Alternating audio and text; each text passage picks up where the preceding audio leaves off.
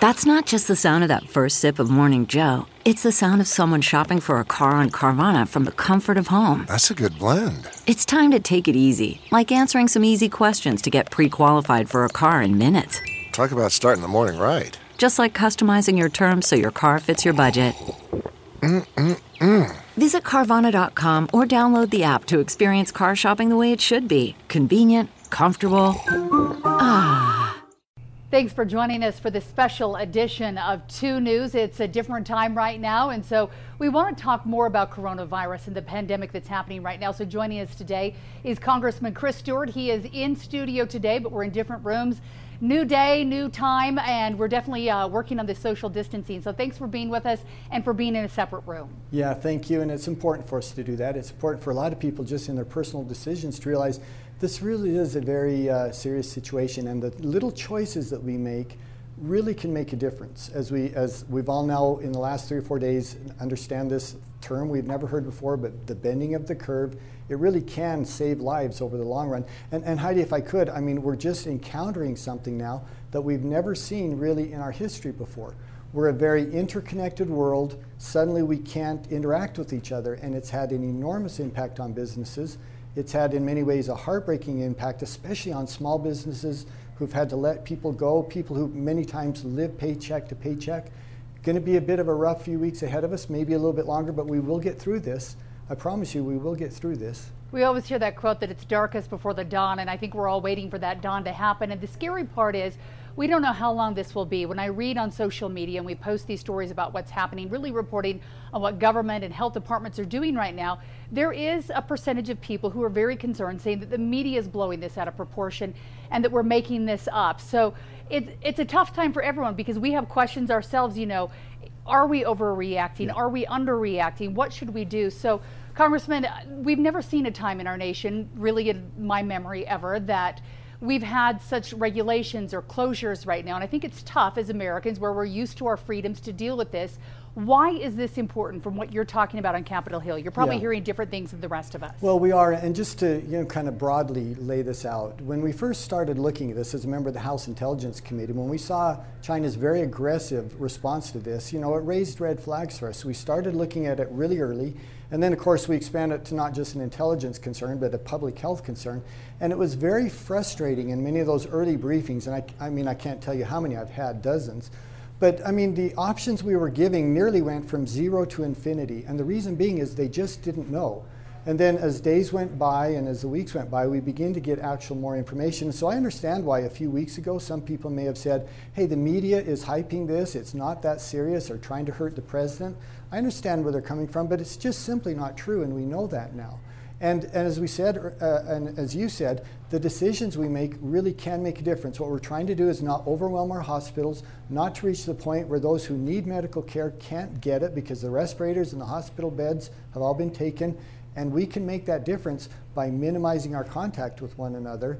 And look, this will pass. I'm certain of that. As I've talked with these experts, I've pulled many of them aside. How do you know that it'll pass? If you're telling me that because you're seeing it in China, I don't know if I believe that. And they said, no, we know that from studying 100 years of pandemics and viral infections, that unless this thing operates differently than any of them in the past, this will, in a matter of a few months, begin to subside. And that's what we're all trying to work towards, is keep as many people safe as we can until that point. I think one of the questions people have right now is we have schools here in Utah shut down for 2 weeks. Just Salt Lake County yesterday shutting down restaurants and bars for 30 days. They can still do takeout, but we're looking at businesses like this thinking, okay, 2 weeks, a lot of us can handle. We're thinking, okay, we can get through that, slow the roll. But when it turns into 30 days and 60 days, people are looking at the 401k, the stock market, and small businesses. Can we survive that as a nation? Because these small businesses really make up who we are as America. They keep our economy rolling. Yeah, they are. I mean, 60% of American business is small business. And as I said, I can't begin to tell you the phone calls I've gotten from small business owners, from people who've been laid off. I mean, just before we went on the air, I talked with a friend of mine. He owns one of the great pizza places out in Magna. I love going out there. And he's scared to death. And his employees who live paycheck to paycheck, I mean, it's hard for them to go 2 weeks, but if they have to go 2 months, It's a big deal, which is why the work that we're doing in Congress is essential, and it needs to be very timely, and we've got to move on it very quickly to help people who have lost their jobs and small businesses. You know, Google's going to be okay. Ford Motor Company is going to be okay. It's going to have an impact on them. There's no question about that. I get that. But it's small business and those employees who work for them are where we need to concentrate our efforts right now. So let's talk about where those efforts are. Yesterday, we heard Utah Senator Mitt Romney saying that every adult in the U.S., at least for 1 month, possibly even longer, should get $1,000 to help them make it through these months. I think there's some questions with that because there are a lot of people, whether you're a waitress and no longer bringing in money or working for a small business who's been laid off, that you might need that because you're living paycheck to paycheck. I think about myself. We're a single income family. I'm still coming to work. I'm in the news business, so I'm going to be okay. Yeah. Is this a good way where we give everybody $1,000, or is it overkill? Is there a way to balance it and try to make sure that people get the right money in the right places? Well, and look, I don't mean to disagree with my friend Mitt Romney, but I just think it's overly broad. Rather than give people, look, Mitt Romney doesn't need $1,000, neither does Bill Gates, neither do I. So it shouldn't be, in my opinion, for every American. It should be targeted towards those who have, as we've said, lost their jobs, those who have lost work because they themselves are sick, or those who are caring for someone who's sick, or the small business owners. So rather than give $1,000, which, look, I get that's a meaningful amount of money, but for a lot of these people, it's not going to fix the problem for them. Rather than give $1,000 to every American, let's give $1,000 or more to those who really, truly have been impacted, those who really need it. And that's where I would disagree with Senator Romney, and that is target it towards those who really need it. And if I could, Heidi, two other things we need to do. Number one is our concentration should be on fixing the problem, working with all of the experts to actually contain and to eventually develop antivirals and inoculation against the virus, and then to also work with, from Congress with the President to keep the economy going as much as we can in another macro sense. Those three things that we really have to focus on: the individual, the economy, and fixing the problem. Okay, I do want to talk a little bit about the testing in just a second, but sticking with the money, how would you do it? Would people have to apply in your idea of not giving $1,000 to every person?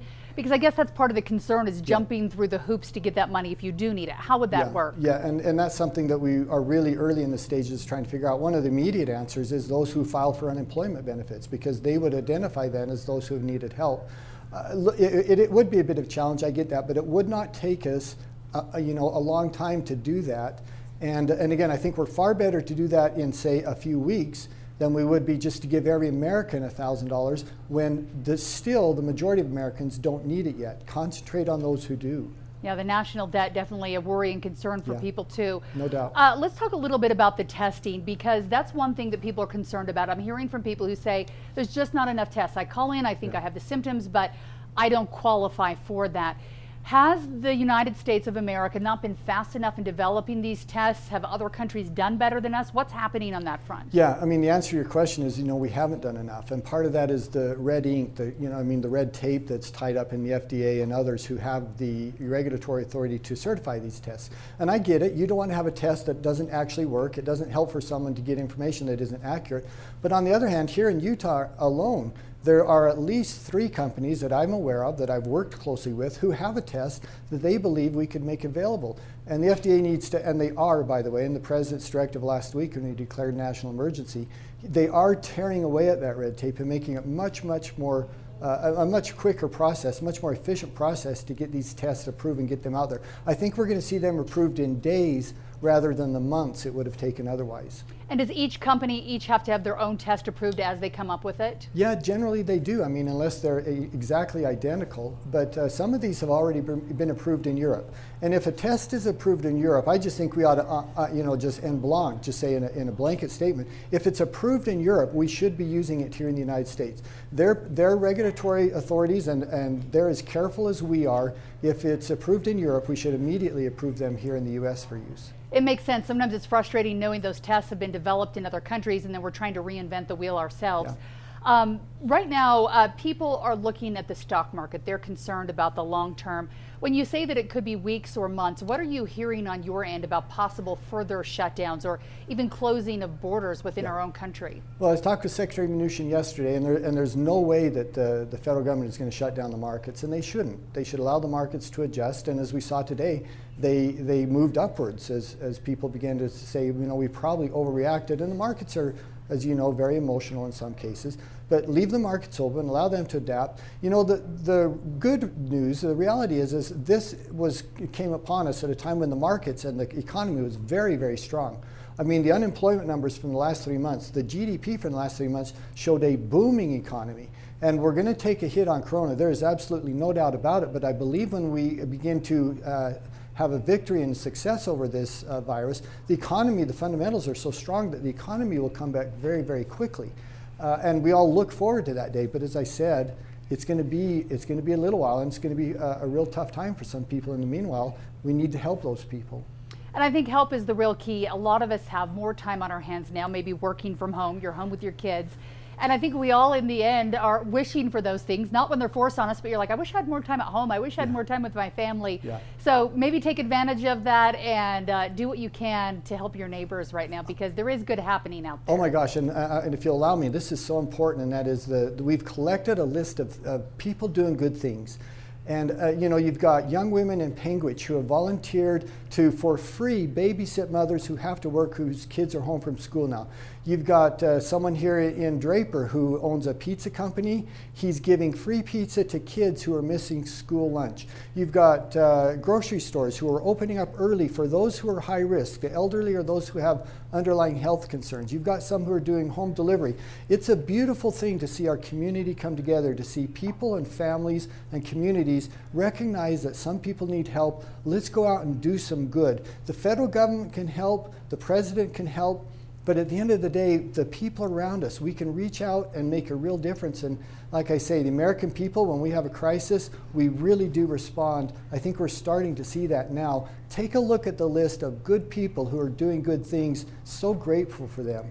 Absolutely. Before we let you go on a totally different topic, Congress has a lot on its plate right now. And before we started talking all this coronavirus issues, you were working on FISA reform. Tell me what your bill was. It's moving on to the Senate, and I know that Senator Lee didn't exactly agree with you on this one. There's some differences of opinion. What are you hoping to see on FISA reform? Yeah, you know, as a member of the House Intelligence Committee, we realized, you know, more than 2 years ago that there was severe abuse of this special court that's directed towards anti-terrorism and targeting individuals overseas. No question they were lied to by individuals in the Department of Justice and the FBI.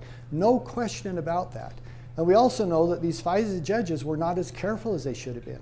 When you read this FISA application, I'm not an attorney, but I can read this and it just screams for answers. You just wonder, how did the judges approve that? Did they ask the right questions? So we started working on this bill. I started working on this legislation about 1.5 years ago, and it implements these reforms that make sure that doesn't happen again. Because we want to keep the American people safe. I'm a former defense guy, for heaven's sakes. The reason I'm in Congress to a large degree is national security. But we can't sacrifice our privacy and our constitutional rights to do that. And this FISA reform will help make sure that doesn't happen again. All right, we'll be keeping a close eye on it, and I know the Senate has their hands on it right now. So thank you so much for spending some time with us today, Congressman Chris Stewart, and thanks for listening to this special edition of Take Two.